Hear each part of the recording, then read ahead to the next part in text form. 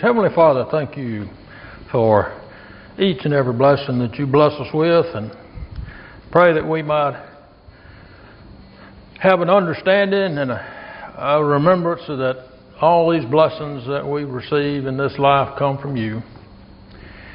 Thank you for this another opportunity to worship you and study your word and to fellowship and be with us as we do so. May we do it in a way and manner to be pleasing unto you, and be with us throughout this day, throughout future life, and we ask these blessings in Christ's name. Amen. Okay. In our study of Ephesians, remember, this is the lady he's talking about. He's trying to tell her that she's got some blessings she don't even know she has. In the same way with us. Very short review of what we've already gone over is that Paul's been going over the riches or the blessings that we're provided as Christians. And he broke it down into three categories. One was the blessings that he provides, which was the planning of our salvation and redemption. And then the part that his Son played, and that was this, is when he purchased our freedom and our redemption. And now that we're in a shape that he is willing to associate with us, he gave us the Holy Spirit so that we can stay that way. So, where did I go? All right. So we could stay that way. So three major categories: the blessings that the Father provided us, the blessings that Christ provided us, and then the blessings and the riches that the Holy Spirit does. And we talked about the Holy Spirit the last couple of times when we got down to where it says that we, or those Ephesians, were sealed with the promised Holy Spirit. And we talked about what that sealed meant. Now the next milestone in what Paul has to say here is we are sealed with the promised Holy Spirit, who is the guarantee of our inheritance until we acquire possession of it to the praise of His glory. So, three words in here that really stands out.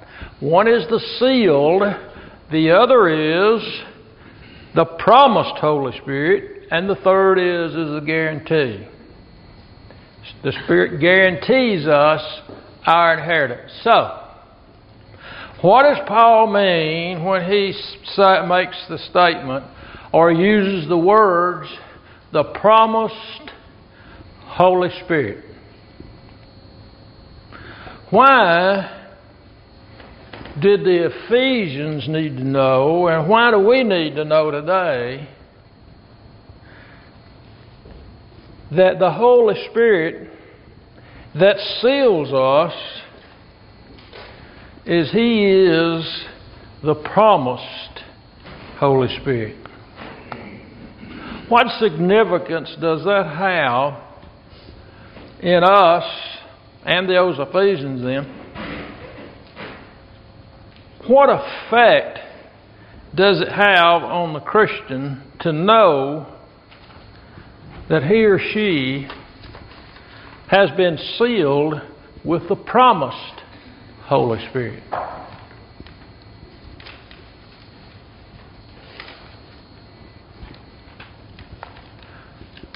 See, that word's important in there because what it does is, when we study it a little bit, it conveys to you and to me just what it is that we've been promised.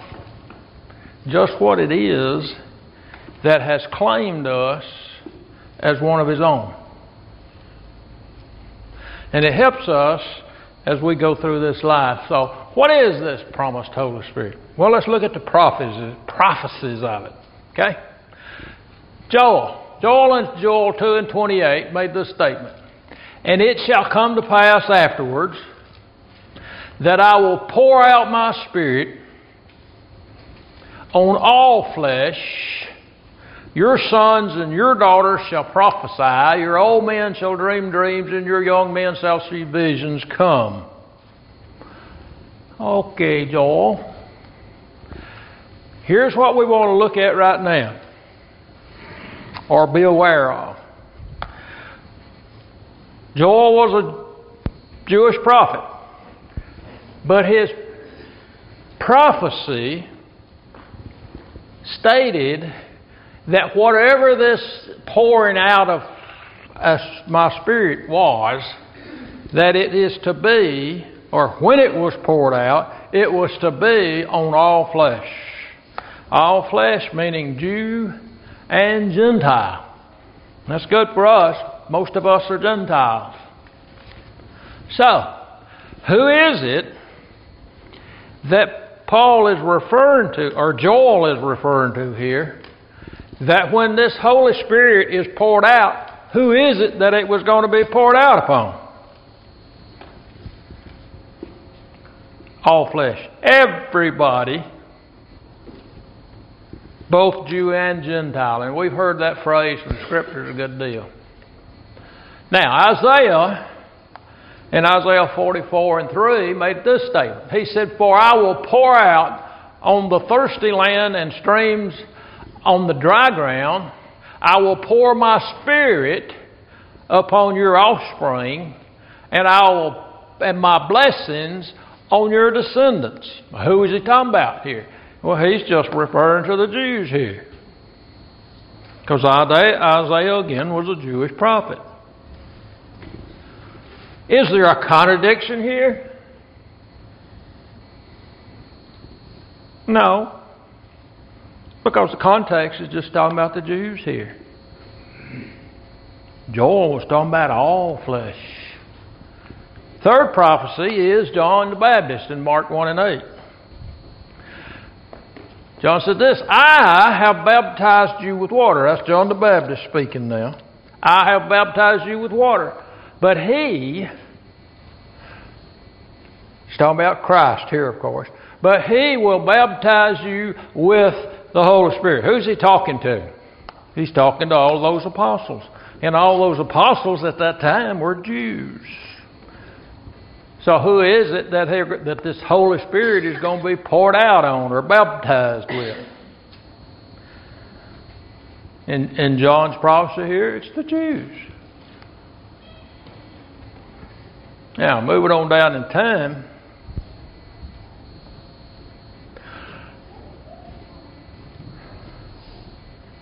about Pentecost or the day before, somewhere in there, in Acts 1:4-5, Jesus had this to say. "And while staying with them," that's the apostles, "He," that's Jesus, "ordered them not to depart from Jerusalem, but wait for the promise of the Father, which He said, 'You heard from me. You have heard me say that the Father has promised you something,'" referring to the Holy Spirit. How do we know? "For John the Baptist baptized with water, but you will be baptized with the Holy Spirit not many days from now." Matter of fact, it was that day or the next day. So that's 4 prophecies. But now look, a lot of controversy here. Who is the pronouns referred to in this text here? When you go back and you look and you follow the pronouns through, it's referring to the 12 apostles only. Some folks try to show that it refers to 120 people, some of them to a multitude. But when you follow the text, the context and the text and the pronouns, it gets very, very clear that he's talking about just and only the 12 apostles here. That's his instruction. That's the only ones who this promise that he made at that point in time applied to was the 12 apostles.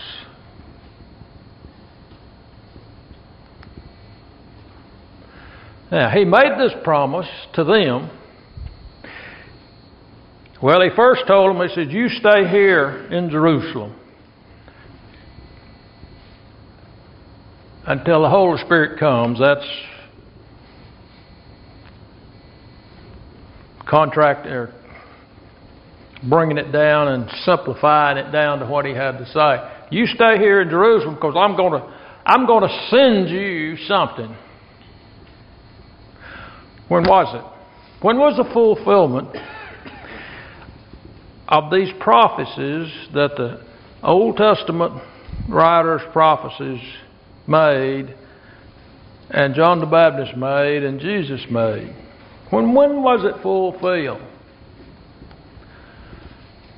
Well, listen to what Peter has to say on Pentecost here in Acts 2:16 through 18. Peter makes a statement. He said, but this. What is this? If you go back to verses 15, 16, what is it that's happening?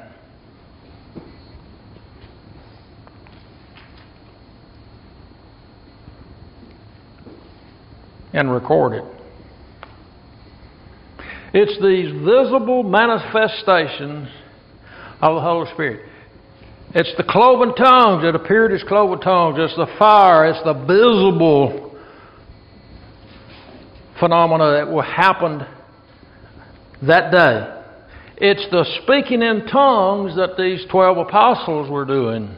It's what these people saw and they heard, and they thought they were drunk because of them being able to speak in tongues. That's what this is up here. When you look back a verse or two earlier. So what Peter is saying here is, but this, all of this visible manifestations, all of this speaking in tongues that you're hearing, is what was uttered through the prophet Joel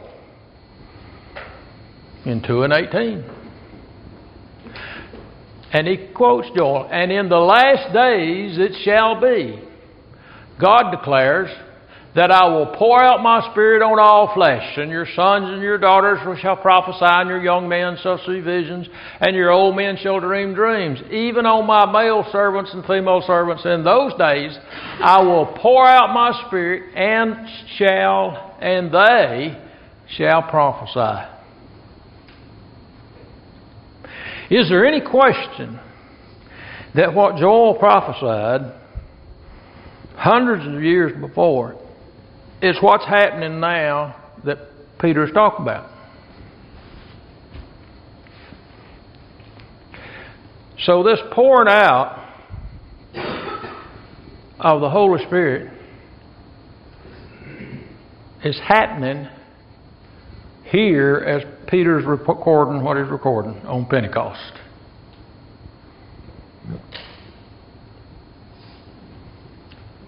The pouring out of the Holy Spirit, God's Spirit, however you want to say it, is happening on Pentecost.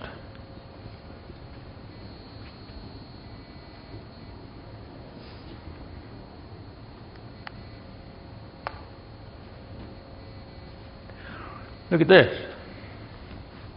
Moving on in Acts 2, Peter makes this statement.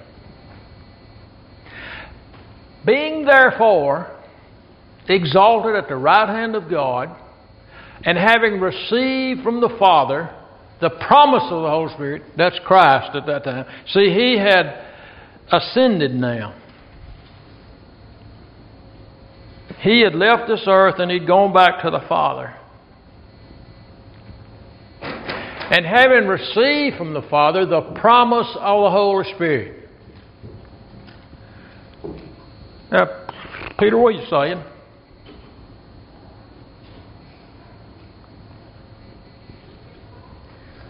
God did His part. He planned it. Christ came to earth and He bought us and purchased us. He had done that. And after having purchased us, He didn't want to leave us. So what promise did God the Father make to Him? He says, when you leave, when you come back up with me, I'm going to send the Holy Spirit to take over those who you purchased. Take care of those who you purchased. So the promise was not only to us Gentiles and the Jews, but it was to Jesus too.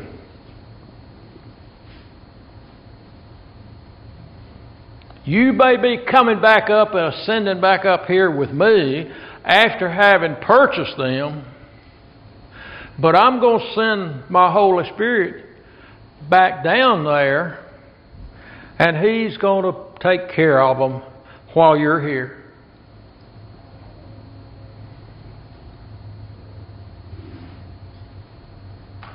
Now, just stop right there and think about what's taking place. Way back, before the world was ever created, God the Father planned that He was going to call the individuals that accepted Him. And He was going to send His Son so that He could legitimately forgive them of their sins, let Him die in their place, let Him pay for those sins and transgressions that He knew all people would do. He's going to provide that door or that gate so that they can be saved. And then when His Son comes back up to live with Him, He is not going to leave those folks by themselves. He is not going to leave them to Satan without any help.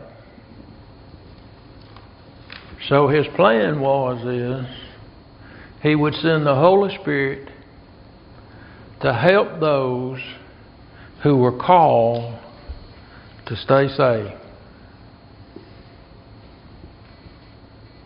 Now think about what He's done for us.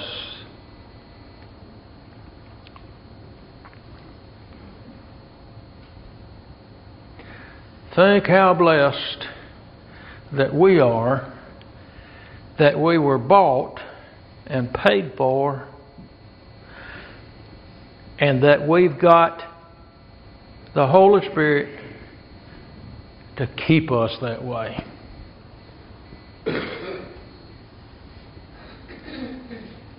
How much did God think of His people?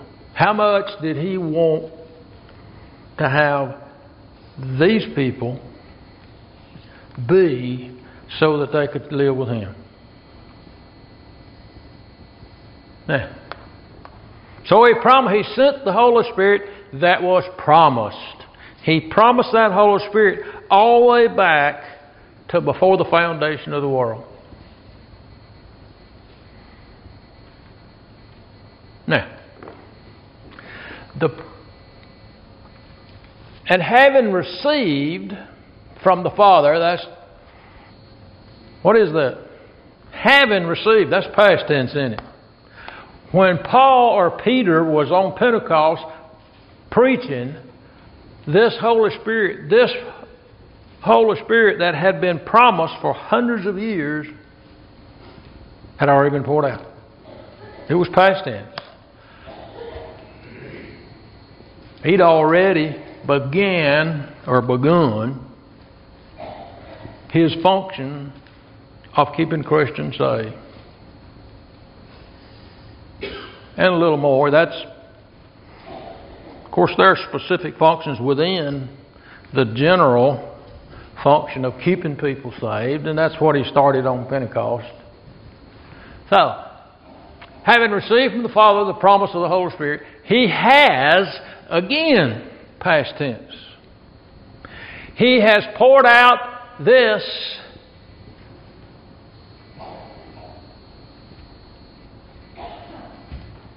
what? What has he poured out?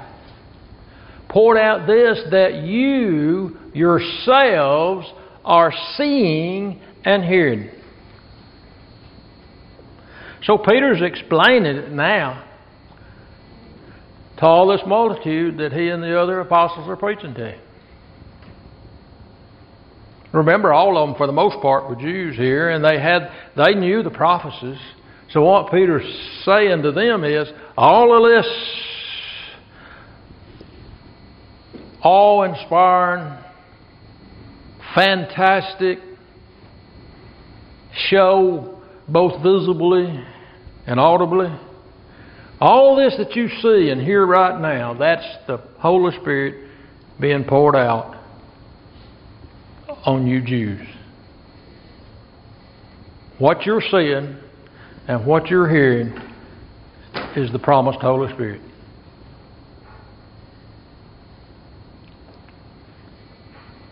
So what Peter's telling them here is that God has kept His promises. He promised you a Holy Spirit. Now you have it. It has come.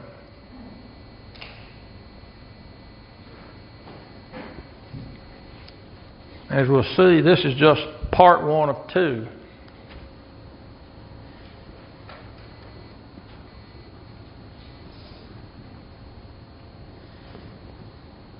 See, we're only talking about the 12 apostles here. But then the whole multitude in Jerusalem saw it.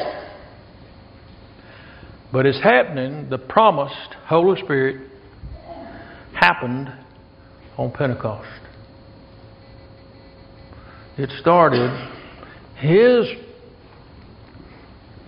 era of our salvation started on Pentecost. Now let's look at something here. Acts 2:33 again. Talking about this promise of the Holy Spirit, He has poured out. And this is important here. The terms that Paul's using. He is trying, you look at it and you think, you don't think much about it. I mean, you just flow right on through and you pick up some of these other words in here. But this phrase, poured out, that has a lot of meaning to it. And we'll try to show that as we go through this. Look back again at Joel's prophecy. Just a little more information to show that this is what Joel was referring to. Poured out. It's the same thing. He says, I will pour out my Spirit.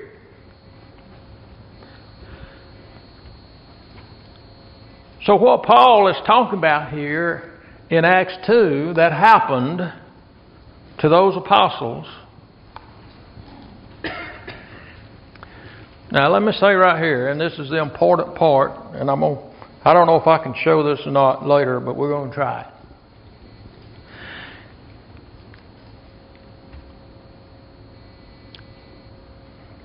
The prophecy of the promise of the Holy Spirit, and what Peter gives here,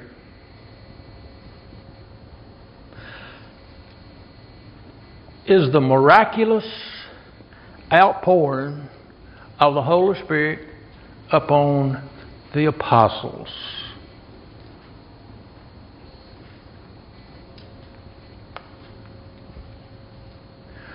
But now, look back at Joel's prophecy.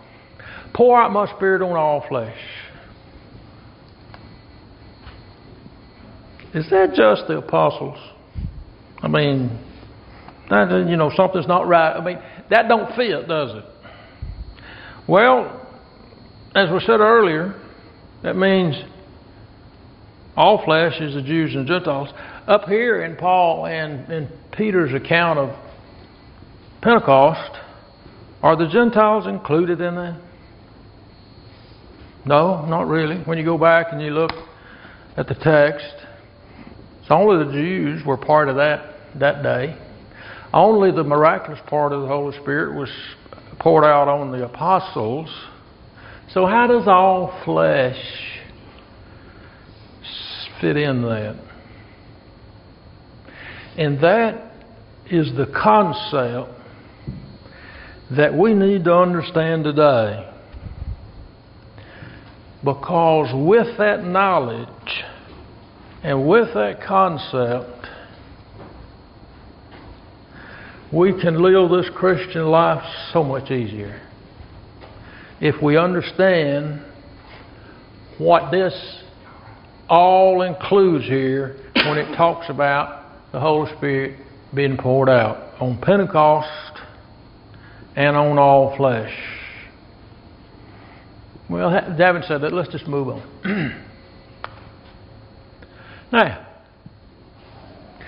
there was also something else, and that was the fulfillment of the Holy Spirit's ordinary gift being promised. That's what the Ephesians got. That's what you and I get today, is the ordinary gift. And let me say this. That's a dumb name.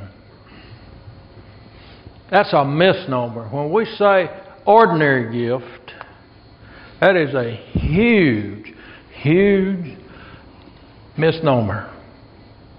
But it's what it seems like that has been coined as nothing but an effort to set it apart from the miraculous gift. And I guess something's either ordinary or it's miraculous. But it just has a bad connotation to it when it comes to the power of the Holy Spirit. But let be that may. Peter on Pentecost again, on Acts 2 and 38, 39. And Peter said to them, "Repent and be baptized, every one of you, in the name of Jesus Christ for the forgiveness of your sins, and you will receive the gift of the Holy Spirit. For the promise..." Oh, what's the promise? What did Peter promise them in verse 38? If they would repent and be baptized, they would have the forgiveness of their sins. And in addition to being forgiven, he made a promise to them. They'd receive the gift of the Holy Spirit. For the promise, that promise, maybe, either just that promise or the promise that Joel and Ezekiel and John the Baptist and Jesus made.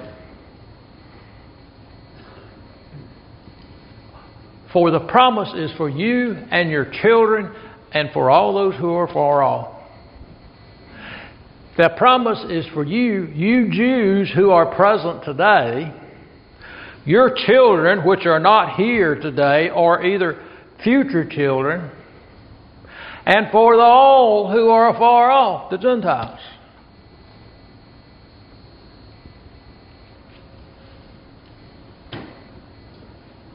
Now, what is Peter promised here?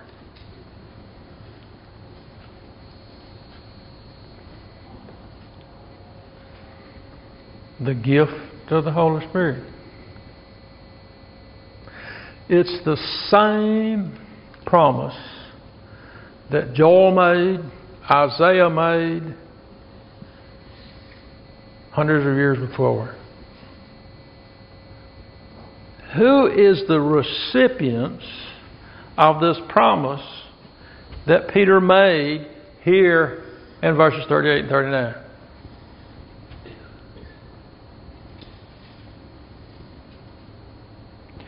It's everybody that would repent and be baptized. That includes us.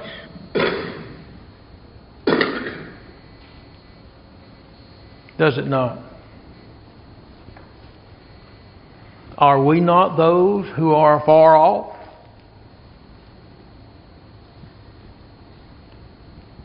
Everybody, what Peter's saying here is, everybody who will repent and be baptized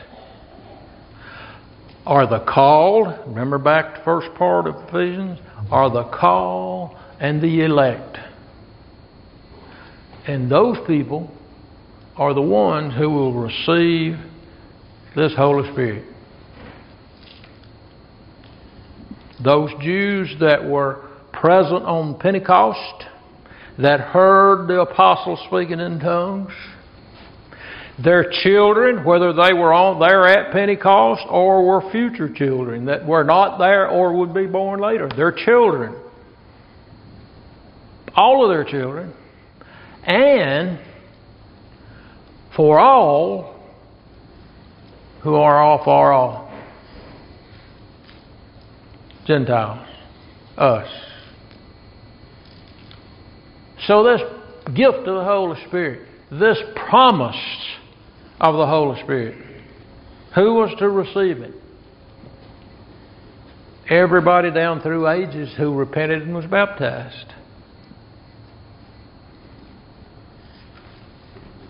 Why is that important to us today?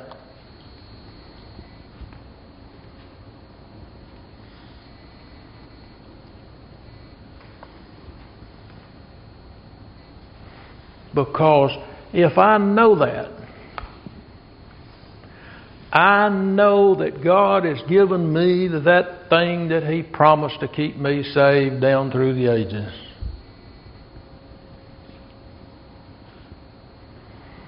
So the promise of the Holy Spirit, the promised Holy Spirit that Paul talks about in verses 13 and 14 in Ephesians, is this Holy Spirit that happened or occurred or was fulfilled on the day of Pentecost.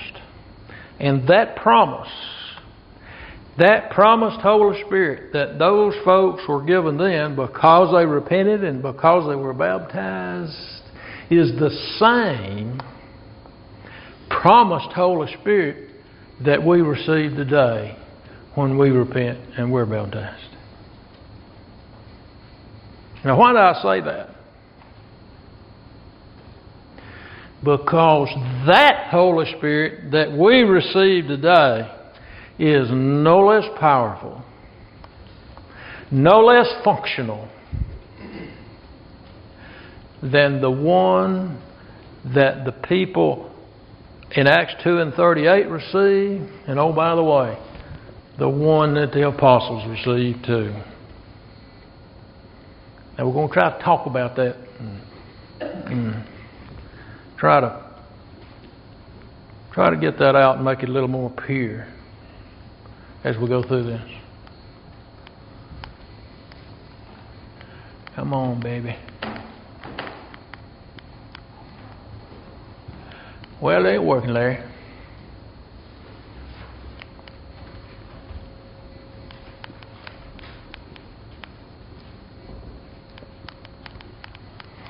I guess I'll have to do it this way.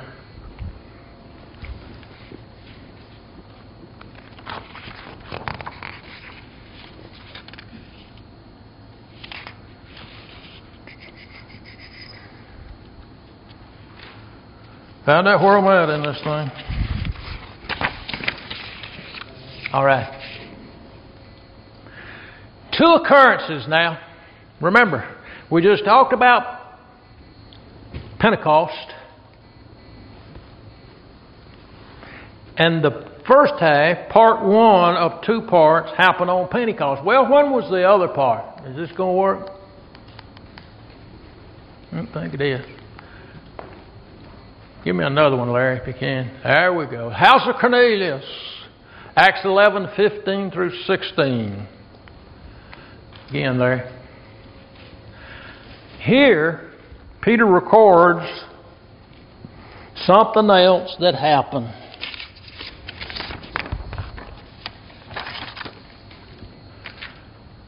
Peter makes this statement. He says that well, that's Peter. He's the one talking. That's who I is here. As I began to speak, in other words, as I began to preach to this house of Cornelius, something happened. While he was preaching to them, something happened. And what was it? The Holy Spirit fell on them. There's that word or phrase, fell on again. Well, Peter, have you seen anything like it before? Just as on us at the beginning. Well, give me another one up there, Larry. Nah, too much.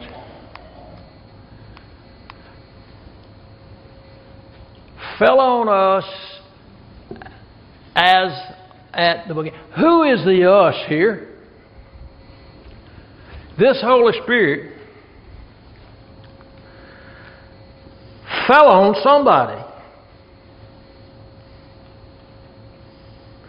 And what Peter says here, it fell on us. Well, who is us? Peter's got to be included because he's included in us.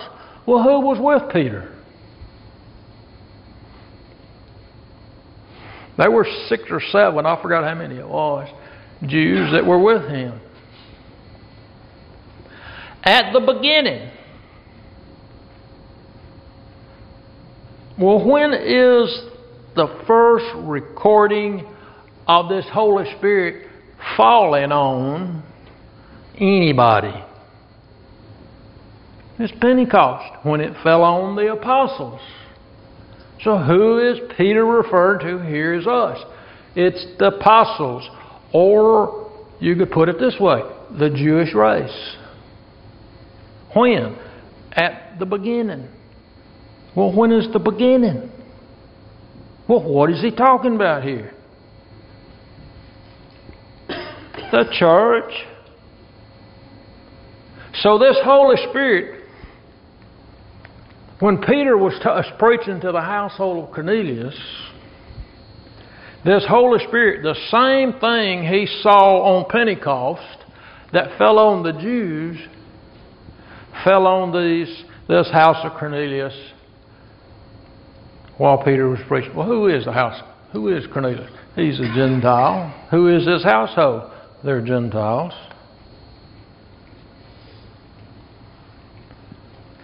And then what did he say? And I remembered the word of the Lord, how he said, John baptized with water, but you will be baptized with the Holy Spirit. This thought come across his mind. He remembered what John had to say.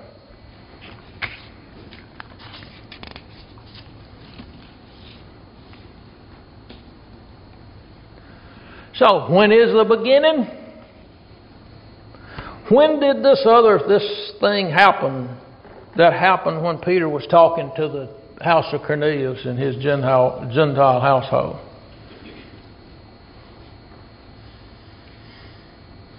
Pentecost.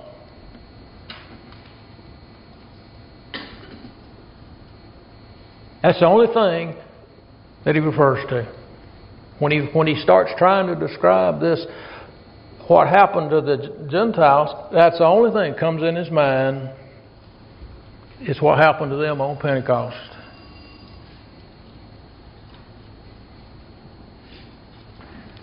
Now look at this, there's 2 little words up there. The Holy Spirit fell on them just as. What does he mean there?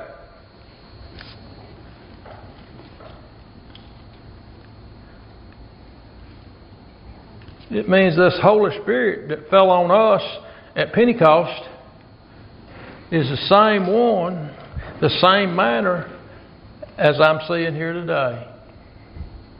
And then you got to go back.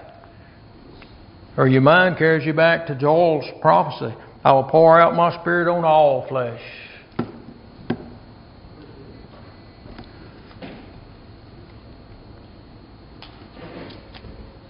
God, at this moment, had just fulfilled His promise to pour the Holy Spirit out, give the Holy Spirit to Jew and Gentile alike, everybody, all flesh.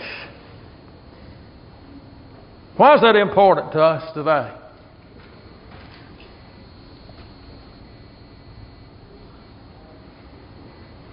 So that I can know that this powerful Holy Spirit that made all of these signs and miracles on Pentecost, that made those signs and miracles at the house of Cornelius, that powerful, and I keep using that word because we need to understand it, that powerful Holy Spirit that fell on them that day is the same powerful Holy Spirit that falls on us when we're repentant and are baptized. Not the miraculous, but it's the same powerful Holy Spirit. Any questions now on this? I don't want to jump in this next section trying to tie all this together because we won't have time today. But here's the message that comes out in all of this.